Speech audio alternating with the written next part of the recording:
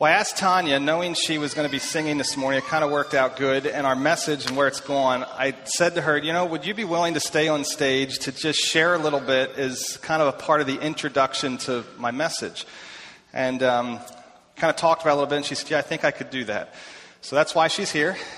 So thank you so much for being here and being willing to do this with me. You're welcome. My experience in life, Tanya and I, as we grew up in very, very different homes. Tanya's home experienced divorce. She experienced somewhat of an abusive relationship from her mother.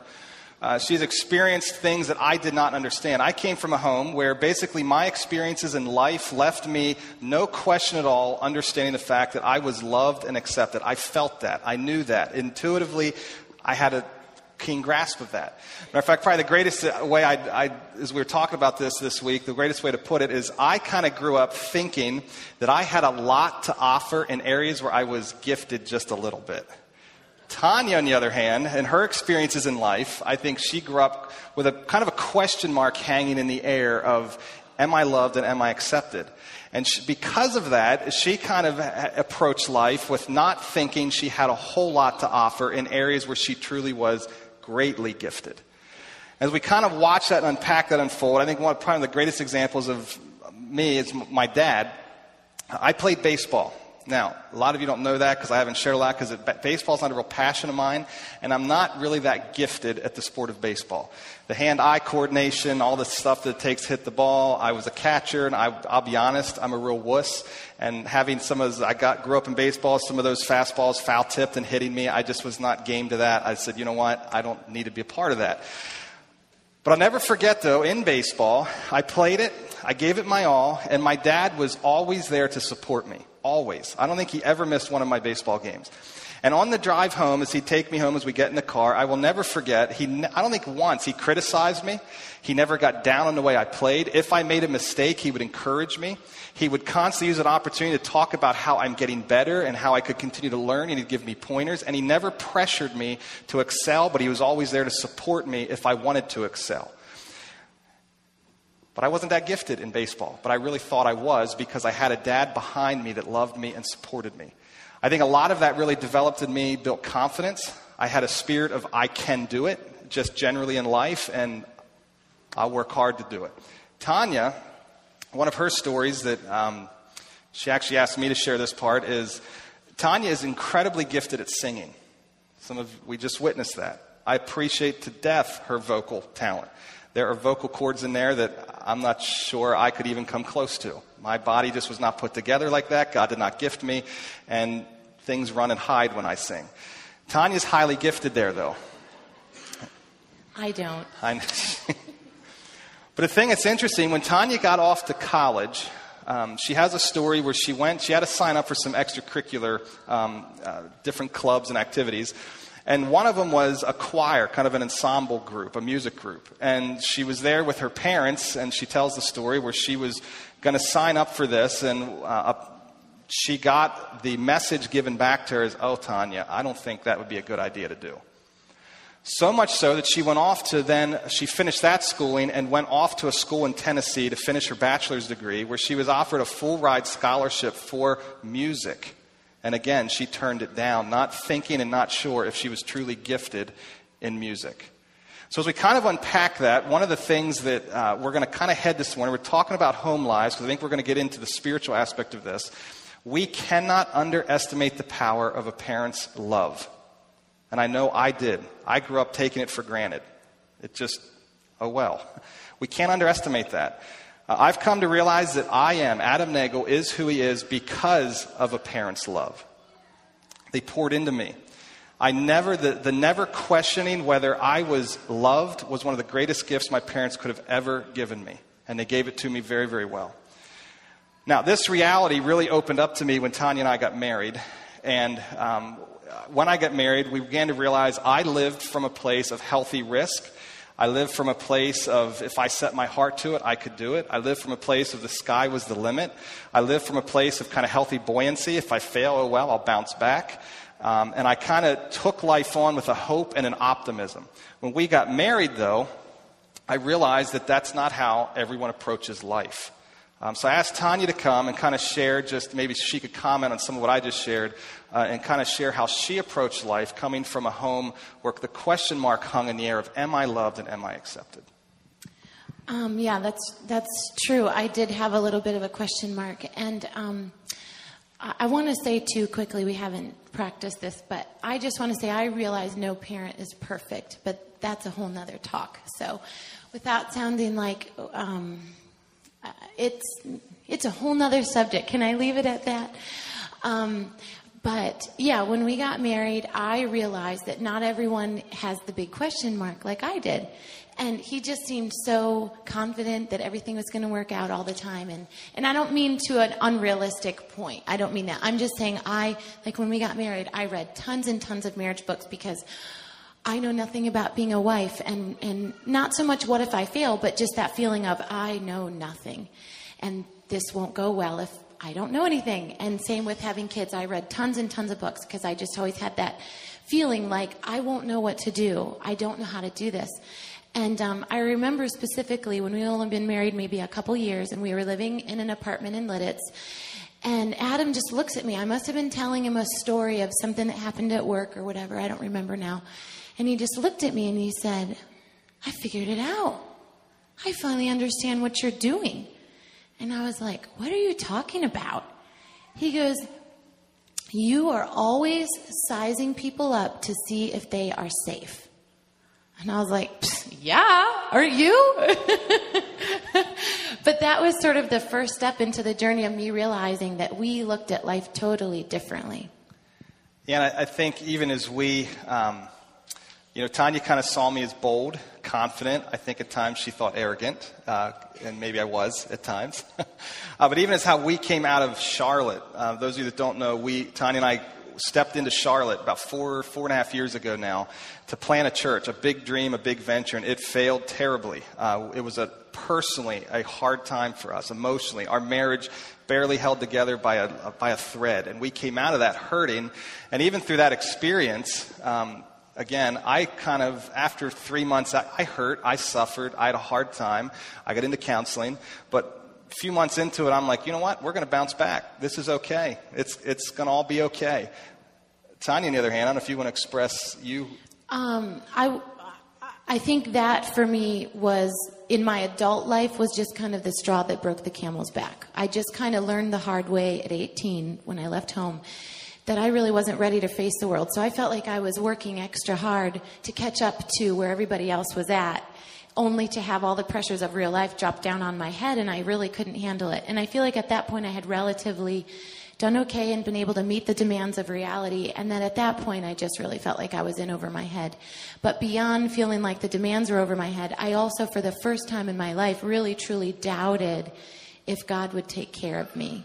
And I think, again, this is another talk, but I think that was God's journey for me.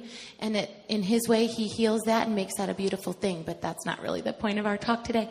But I think I would have handled it a little differently. And I think my relationship with the Lord would have been different in different areas had I had the experience in life of knowing that love really can be counted on. One of the things I asked Tanya to do is, and if you do this now, just kind of wrap this up. I asked her to just maybe think of one example, and she shared one this week that I thought would be really good, I think, to sum this up, a real good practical example of how your home, that question mark hanging over, deeply impacted you, not only in your teenage years, but growing. Would you mind sharing that? Well, when he told me what he was going to talk about, I instantly had a story, and it's certainly not the only story, but it's one that at the ripe old age of 36, I now look back on and say, I think that was the start of when I started to realize I was doing things differently because of how I felt on the inside. But I was 15, and I had taken a job as a hostess at a local restaurant. It was a family restaurant. It was supposed to be a really good place to work and all this kind of thing. And about a year or two into it, I start to realize that the people I work for really are not very nice people. And my boss he sexually harassed me and was just not nice to me at all. And it wasn't just me, it was other people too, but they were a lot older than I was, most of them.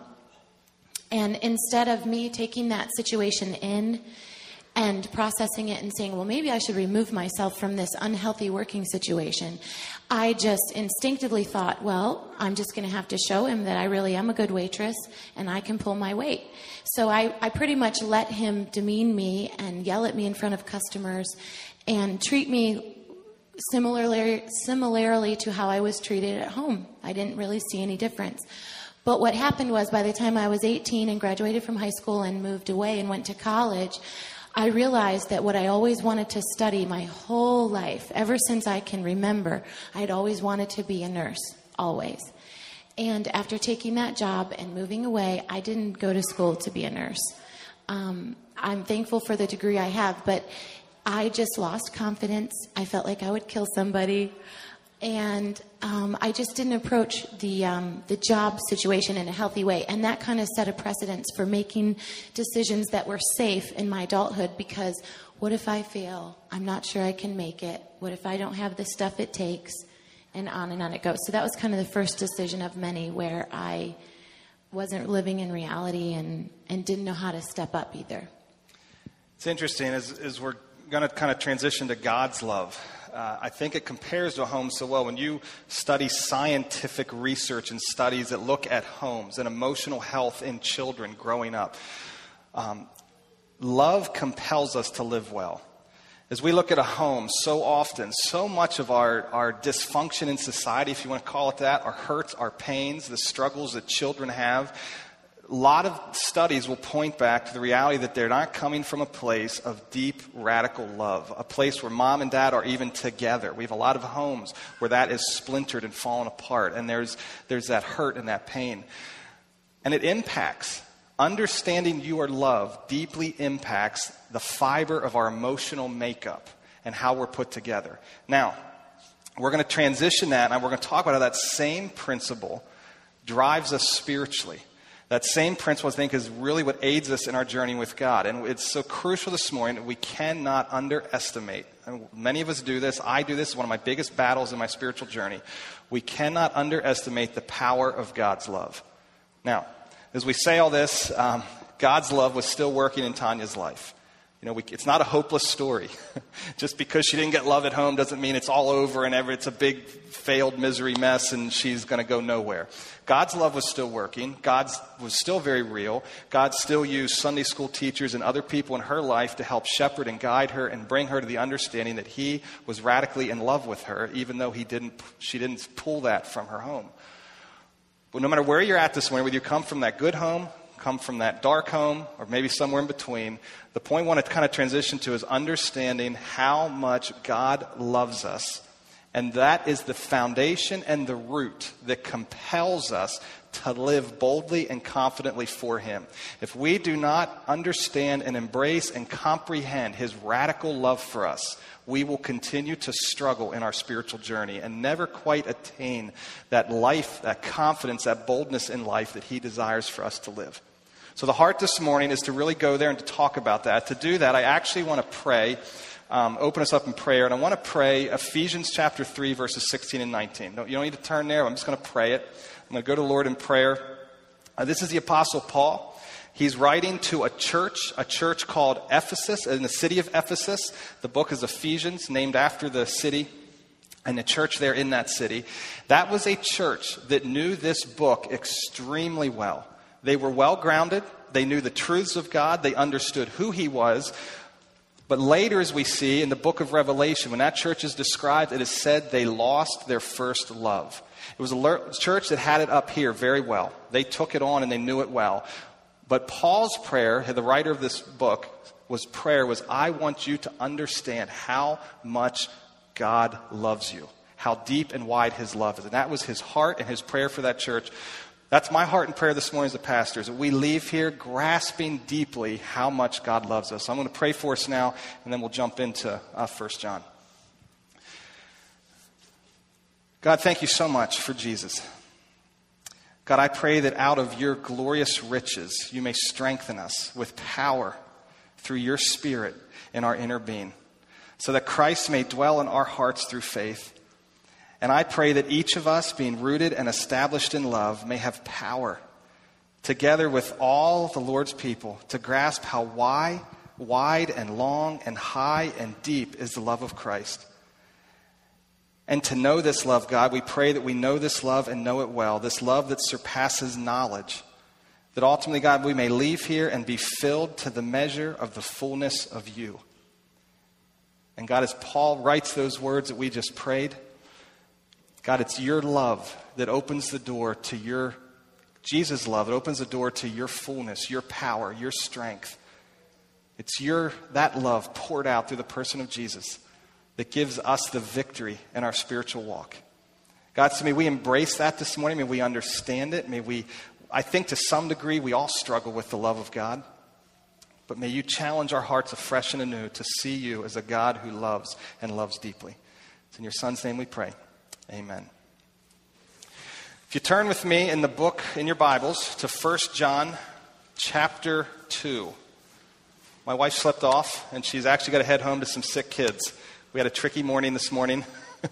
We thought we got over it. Well, another one woke up this morning. Now he was sick. Always on Sunday morning. Not quite sure why that is.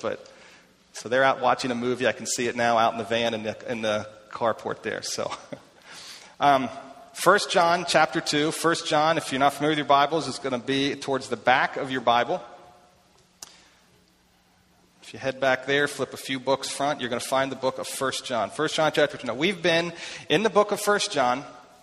We're there because John writes this book.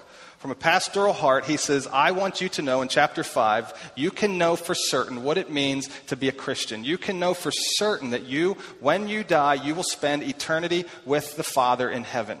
And he writes to give us this calm assurance, this boldness, this confidence. So all the way through the book, he sets up what I like to call these tests of assurance. This ability for me to step back and read through and study this and say, you know what? I can know for sure that I am going to be with God in heaven. A powerful book. So we are in chapter 2. We're going to actually, at the end of chapter 2, we're going to be moving into chapter 3.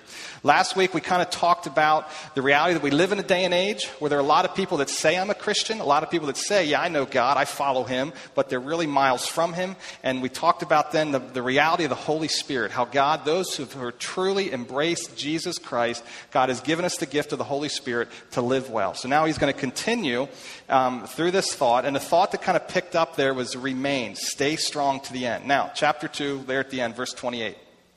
It says this, and now, dear children, continue in him so that when he appears, we may be confident and unashamed before him at his coming. If you know that he is righteous, you know that everyone who does what is right has been born of him. Right away, coming back to verse 28, you see this continue. Some of your versions may have the word remain. It's a thought that kind of carries through the verses we just looked at. But he talks about this confidence, this boldness. The reality is every one of us is going to stand before God. Every single one of us. No exceptions.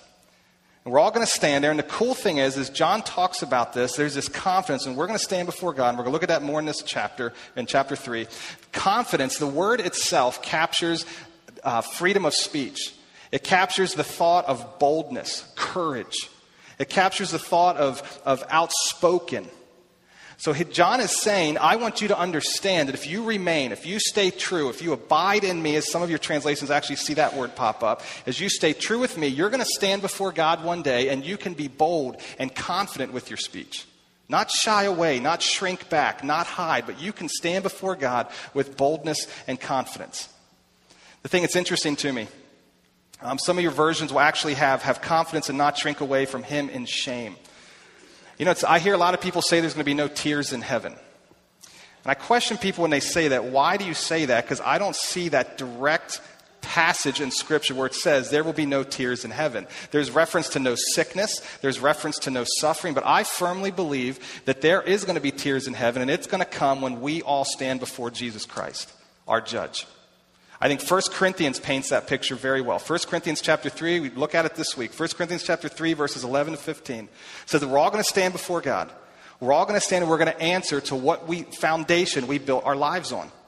And he says that we have the foundation of Jesus and we want our lives rooted and grounded in him and build everything up on him. But he says, and Paul says, who writes 1 Corinthians, he says, some of you are going to stand there before God and he's going to measure you.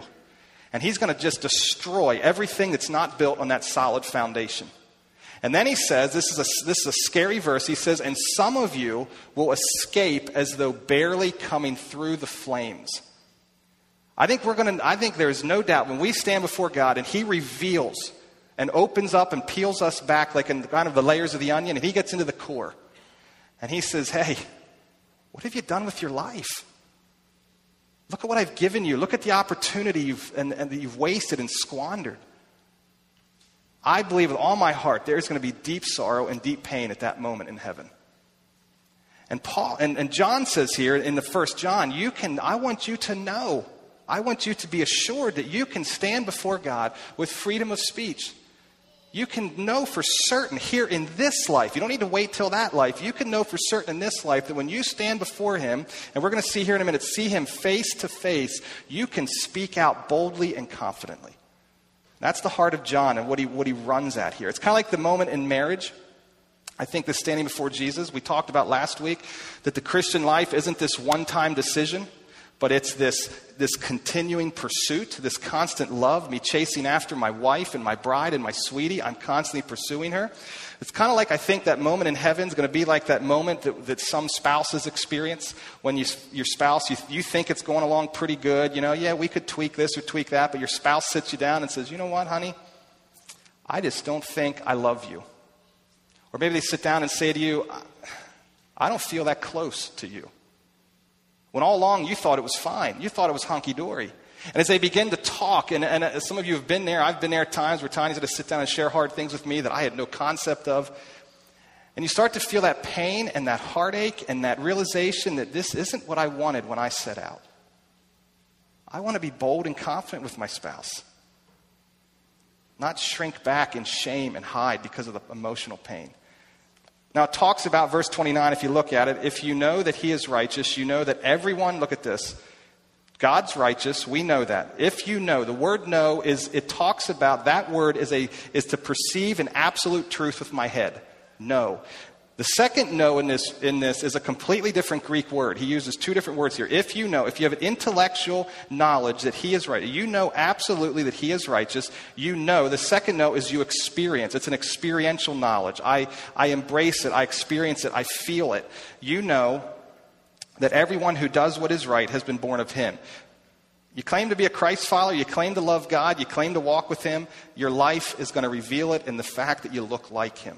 Chris talked about that in his message a few weeks ago from the early parts of chapter 2. Now, the question becomes how? How do I do this well? And that's where he's going to go. Chapter 3, verse 1.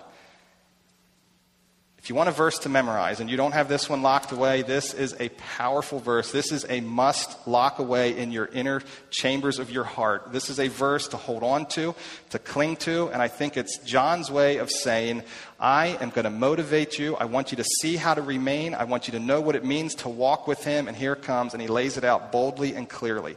Chapter 3, verse 1. How great is the love the Father has lavished on us, that we should be called children of God. And that is what we are. See the exclamation point there in your English Bibles? This verse is filled with passion and emotion. John just spills this out. The reason the world, and this is an interesting thing we're going to talk about, the reason the world does not know us is that it did not know him. Powerful verse. Powerful verse. John just spills this out. It's filled, in the language, filled with exuberance, excitement, amazement, and wonder. He's blown away at the love that God has for us. Now, I think it's a lot like Romans 5:8. I think it's going to be up on the screen for you. Romans 5:8 talks about this love. Some of you have this one memorized. It says, but God demonstrated his own love for us, that while we were still sinners, Christ died for us. This verse, I think, captures the heart of that love. See, I think some of us, when we approach love, I think we miss the reality of what this verse means. I think some of us approach love as though it's kind of like a child at a cancer hospital waiting for treatment, or a child down at maybe the Children's Hospital of Philadelphia waiting for a kidney transplant. It's moving, it's emotional, it's compelling, it's wow. I mean, what the innocence of a child, the pure-hearted nature of a child, it compels us. We look at kids with this wide-eyed wonder, and who wouldn't, if they could, step in and help and save that child? But that's not what this love is. This love, I think, captures the picture. The picture that would better describe this love is stepping into death row. An inmate who is locked up for life, waiting for the lethal injection because he's murdered and raped and tortured. He's alienated and isolated himself from society because his heart is dark and ugly. That is the heart of this verse. While we were yet sinners, sinners is a separation from God. All sin pulls us apart from Him. Sin cannot enter the presence of God. We're sinners. God sees a problem. He steps in on death row to say, you know what? I want to help you. I want to give you the resources necessary so that you can live well because I love you. I am for you. I am going to do what it takes to bring you life. Now, I think this second phrase that John uses, I think really captures it. Before we get there, there's some other verses up on the screen. Romans 8:1. Here's what Jesus has done. Romans 8:1, we've talked about this a while back. It says, therefore, there is now no condemnation for those who are in Christ Jesus. Jesus steps in, Romans 5:8. While we were yet sinners, Christ dies for us. Those of us who say, yes, I'm a sinner, I embrace Jesus, we can go to the bank that there is now no condemnation for those of us that are in Christ Jesus. Romans chapter 8, though, continues with something very interesting and very profound that John keys on in chapter 3. It continues in verse 12. It says this, therefore, because there's no condemnation, because of what Jesus has done for you, and Paul lays all that out. Therefore, brothers, we have an obligation. We must do this, he says. But it is not to the sinful nature to live according to it. For if you live according to the sinful nature, you will die. But if by the Spirit you put to death the misdeeds of the body, you will live. Because those who are led by the Spirit of God are, here, catch this word, are sons of God. John talked about the Spirit of God being given to us. Paul talks about it. You have the Spirit of God. He's given to us to seal us, to bring us into God's family. You're a son of God. Romans chapter 8 goes on.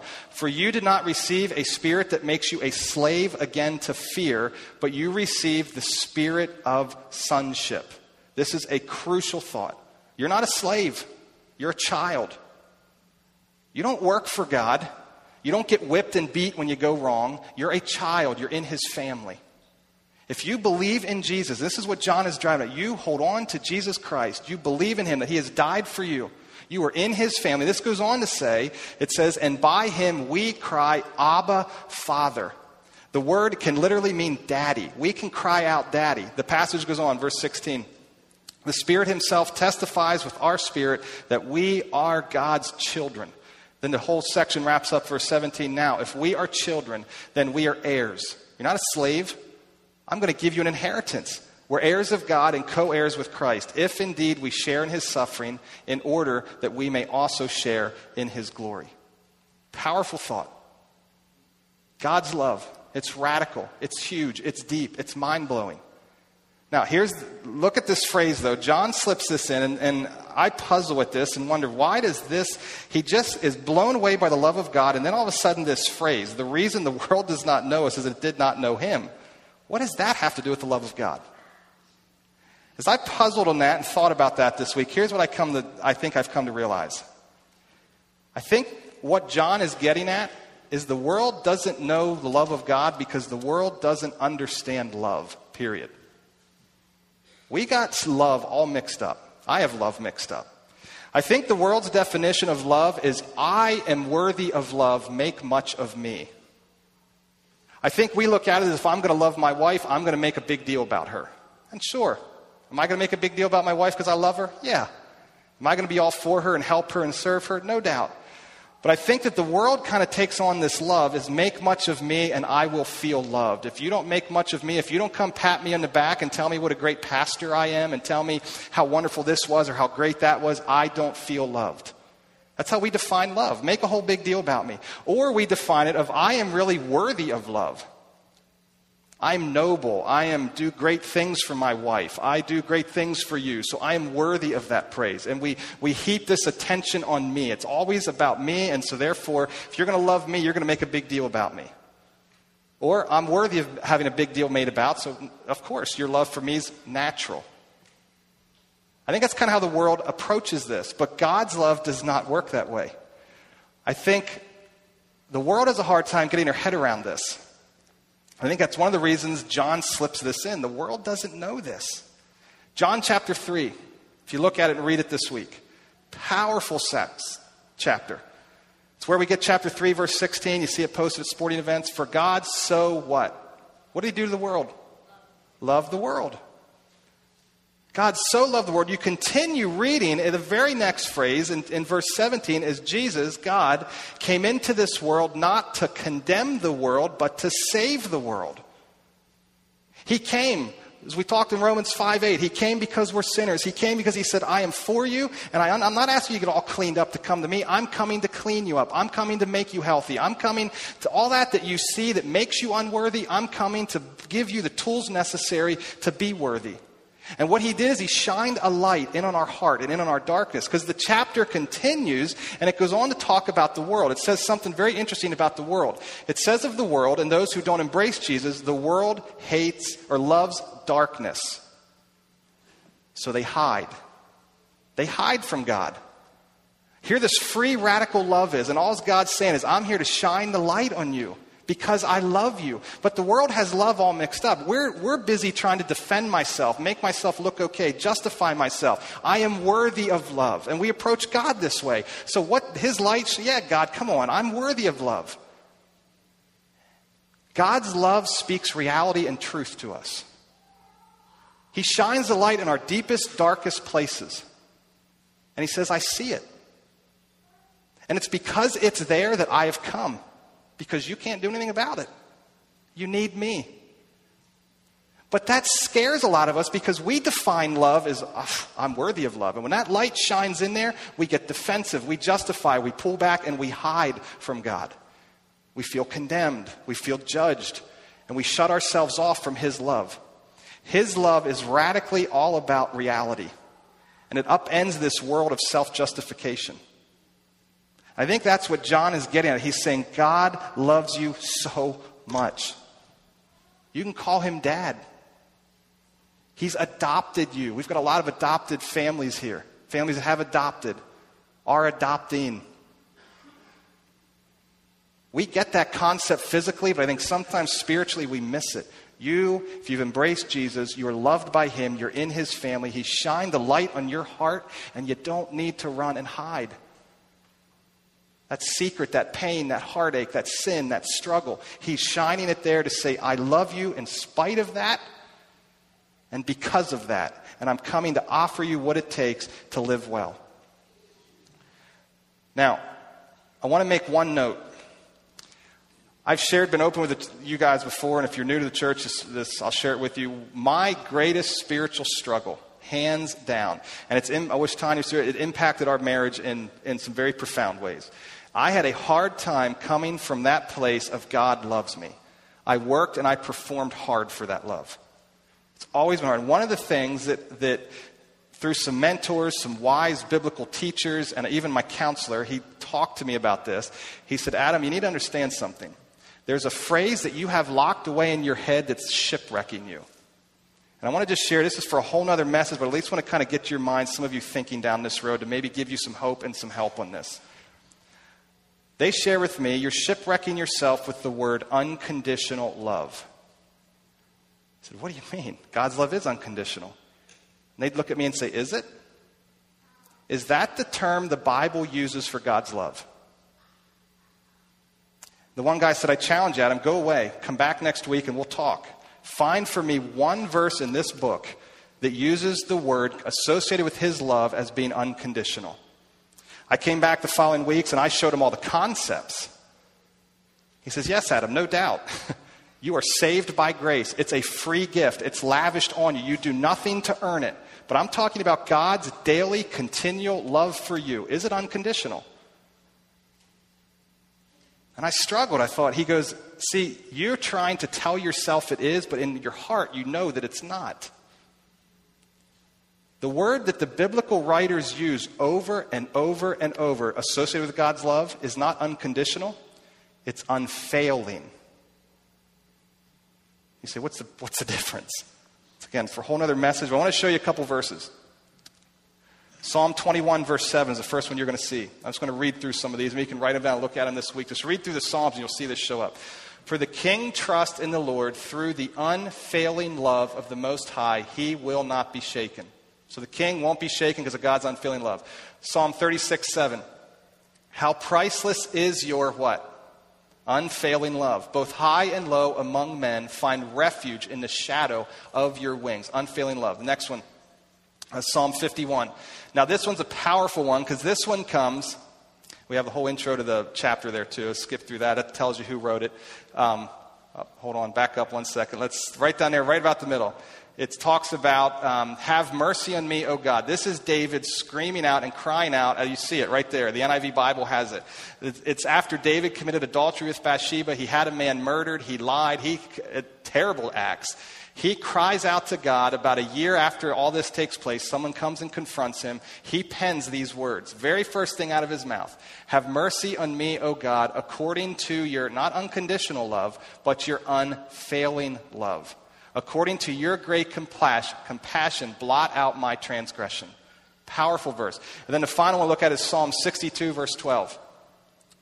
It says, and that you, O Lord, are loving. And in some translations, you actually see your unfailing love. Surely you will be rewarded, each person, according to what he has done. This is amazing. Some of your older versions of the NIV, some of your King James, some of your other, you actually see the word, and that you, O Lord, are loving. And some of you see the word, your love is unfailing. We'll actually see there. And then the very next sentence, surely you will reward each person according to what he has done. So I ask you, God's love, we throw this one around. Oh, it's all unconditional. No, it's not. Now, yes, in some ways it is. I want to be clear with that. In some ways, yes, Jesus has died. He's offered us a free gift. I do nothing to merit salvation. I walk into heaven because of what he has done. But my continued daily walk with him, the word the biblical writers use is my love is unfailing. I think the reason that is because God knows, the biblical writers know, you and I fail continually. And when we fail, we feel condemned, we feel judged, we have this shame that mounts in us. And the biblical writers want us to know, yeah, you're going to stand accountable to God, but please know that his love is unfailing. It's bigger and wider and broader than any of your mistakes. Now come back to 1 John chapter 3. So the love of God is captured. And now, verse 2. Verse 2 and 3, powerful verses. Verse 2 says this, dear friends, again, you see, I hope you pick up all throughout this book John's heart for his readers, his heart for those who are hearing this message. He has a pastor's heart, dear friends. He's compassionate for these people. Now we are children of God. There it is again. You're a child of God. You're in his family, and what we will be has not yet been made known. But we know that when he appears, we shall be like him, for we shall see him as he is. Everyone who has this hope in him purifies himself just as he is pure. God's coming back. If he doesn't come back, you're going to go join him. One way or another, you're going to see him. And we don't know, this is cool. John says we don't know what it's going to be like in heaven. We don't know what you're going to look like, but in some way you're going to be like him. And because you can see that hope, our vision, our what we see and what we look forward to shapes our today, how we live. This is a business principle. I think it's also a spiritual principle. Our vision shapes what we do today. It's a powerful thought. Now I think about this. I think about what he says about heaven. I think he unpacks this. We don't know fully what it's going to be like. Scriptures are not crystal clear. Scripture spends more time helping us understand who we are here today on this earth and what the kingdom of God looks like and what it looks like to live it out well here. There is information throughout the pages that you're going to find little details about heaven and about what it looks like and the pearly gates and the streets of gold, and you'll see the word mansion pop up, and you see all kinds of stuff that shows, that gives us glimpses of what heaven really going to be like. But there are more questions about heaven than what there are answers, and I think John hits it here. I mean, I think of some of them. Maybe you've asked these. How are Tanya and I going to interact in heaven? What's Tanya going to be to me in heaven? Jesus says we don't give and take and receive in marriage. Does that mean I'm not going to, what's this relationship going to be like in heaven? What kind of relationship do I have with you in heaven? What kind of relationship do I have with friends? And I mean, am I going to be able to look back and talk with Adam and Eve? And what's all this going to be like? I think of other questions I have is my dead dog, Reuben, I had a Great Dane, 200-pound Great Dane growing up. Loved him to death. Is he going to be in heaven with me? Where do dogs go when they die? Do they go to heaven? Are they in heaven? Is my dog going to be there? I don't know.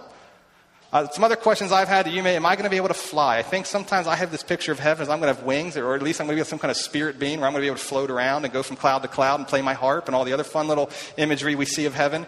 But how am I going to move around? What's it going to be like? Here's one I've asked. Are we ever going to revert to a perfect age? Okay, so some people die when they're 80, some people die when they're 8. So what are they going to look like in heaven? How about babies that pass away? Is God going to push them forward? How about those with handicaps and some of the physical things that you see here in this earth? What happens with them when they get to heaven? So and probably the one, I'll be very honest, very just gut level real. The one I probably wonder the most is, are we going to have sex in heaven? It's a fair question, right? It's a wonderful gift God's given us here in this earth. The Bible doesn't say a lot about it, but I wonder, what's the physical relationship between people going to be in heaven? So as I think about that, John says, we don't know, but the one thing that we do know for sure is that when we get there, in some capacity, we are going to be like Jesus. In some capacity. I think 1 Corinthians 15:49, maybe look at it this week, jot it down, take a look at it, clearly talks about when we get there, we're going to bear the image of the heavenly, it says. Powerful concept. Now here's the cool thing. If you look at this, when we stand there, we're going to see him face to face. We're going to be, our eyes are, and I think of John, the writer of this book, of 1 John, when he sees Jesus in heaven in Revelation chapter 1, verse 17, do you know what he does? This is cool. John is Jesus' best friend here on earth. He is close with Jesus. He knows Jesus on earth like no human being did. When he sees the resurrected Jesus in Revelation chapter 1, verse 17, do you know what he does? He falls flat on his face as though dead. In some capacity, we're going to see Jesus and we're going to be amazed at what we see. In some capacity, we're going to be like him. And that vision, that heart, that hope, that future looking shapes us today. Now, we get this principle in life, right? Some of you have heard the passage in Proverbs 29 quoted. It says, where there is no vision, what happens to people? They perish. I think we get it in high school. Talk to any young high school student. One of the things high school students are consumed with is, what am I going to be when or at least the adults are trying to make them be consumed with, is what am I going to be when I grow up? Why is that important to understand future? It shapes what they do today. It shapes what classes they take, what schools they apply to, what extracurricular activities they do. It shapes their future movement. I think of those who say, and I think of myself, I desire to be married one day.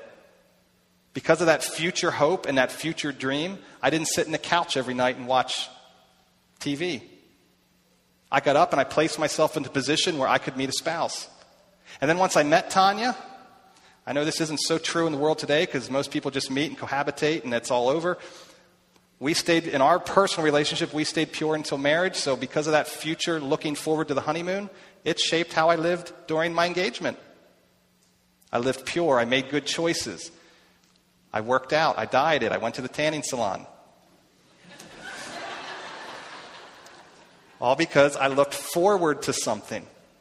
It shaped what I did today or that day. Talk to people in their jobs. Talk to any one of you. And if I'd interview you as you leave this morning, I say, do you love your job? Those who tell me yes, I would guarantee that at the root of their heart somewhere, they understand how their job contributes to something bigger. They can see the future. They can see where their job is taking them. They can see how their job connects to their own personal goals. We get this in the business world. We get it in the church world. That's why you hear this vision words buzzed all over the place in leadership circles. Because what we see in the future and what we really have our hearts set on shapes how we live today. So John is saying, guess what? God is radically in love with you. And you're going to stand with him one day. And you're going to see him. Hold on to that hope. Hold on to that vision because it shapes what you do today. So I guess as we close, flip over with me to 2 Corinthians chapter 5. I want to close just by reading a couple verses. 2 Corinthians chapter 5. Again, if you're not familiar with your Bibles, if you're in 1 John, continue to move towards the front of your Bible.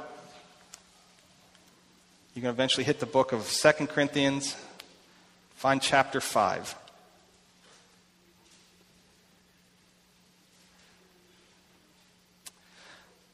One of the things I love about John, my wife's favorite character in the Bible is Paul. She loves Paul. I don't like Paul. Paul is so wordy. John, I love John to death. When you read 1 John, it is black and white, it is clear, it is simple. He doesn't take a lot of flowery words to get to where he wants to go. Paul here in 2 Corinthians chapter 5 uses a lot of, and I will say it's cool language I want to end with. And he talks about the same principle in a lot of verses, what John just dealt with in a few. So I just want to talk about this, I think, and end with this verse. 2 Corinthians chapter 5, look at verse 1. Now we know that if the earthly tent we live in is destroyed, we have a building from God, an eternal house in heaven, not built by human hands. Meanwhile, we groan, we hurt, we cry out, longing to be clothed with our heavenly dwelling. Because when we are clothed, we will not be found naked. Verse 4, for while we are in this tent here on earth, we groan and are burdened, because we do not wish to be unclothed, but to be clothed with our heavenly dwelling. So what is mortal may be swallowed up by life. Verse 5, now it is God who has made us for this very purpose and has given us the Spirit as a deposit, guaranteeing what is to come. Therefore, we are always confident and know that as long as we are at home in the body, we are away from the Lord. We live by faith, not by sight. We are confident, I say, and would prefer to be away from the body and at home with the Lord. So we make it our goal to please Him, whether we are at home in the body or away from it. For we must all appear before the judgment seat of Christ, that each one may receive what is due him. And the things done while in the body, whether good or bad. Jump down to verse 14. For Christ's love compels us, because we are convinced that one died for all, therefore all died. Paul powerfully talks about this groaning that he has to be in heaven and see Jesus face to face. This reality that Jesus died for all of us. Radical love. Not saying I'm dying for you because you got it all together, but I've come to death row to bring you life, to give you the resources. I'm shining the light in on the reality of your heart. Don't hide, he says. Embrace Jesus. Come to the light. And when you do, you join in and enter his family. And I'll be crystal clear, when you enter that family, you cannot be taken out. You are there for good. And the way that you live and the way that you live out your life will just show the reality of that transaction that took place when you entered into that family. God's love is huge. Same as my love for my family compelled me to live in a certain way that I had no concept of until I met Tanya, who did not have that.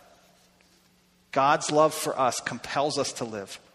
If we want to live victoriously and confidently and boldly, it's crucial that we understand and get our heads around and our hearts around the love of God. In the Bible, the Apostle Paul and Jesus himself give us an example of this love.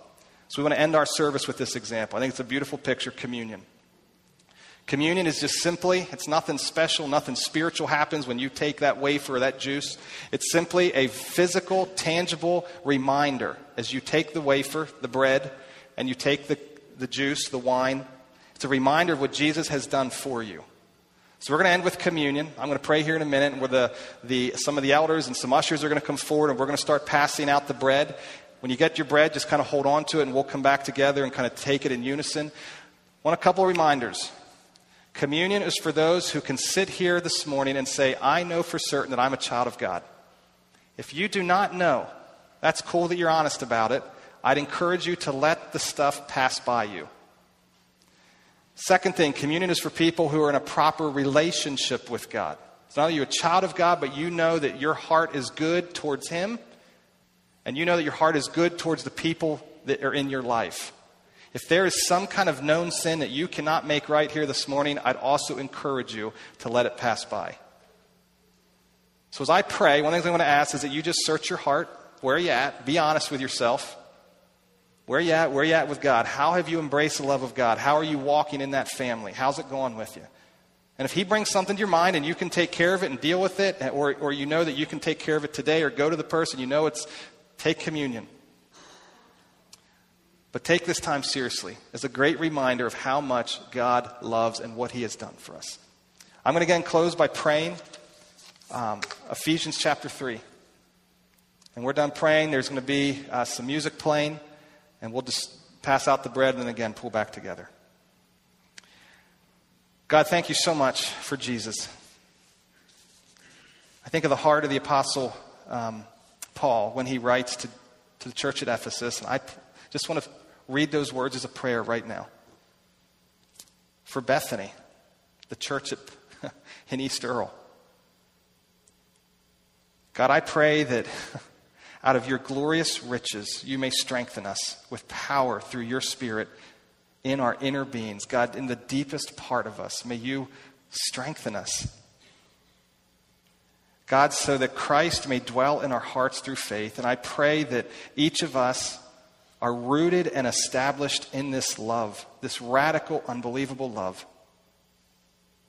And that we may have power together with all your people that are rooted and established in that love.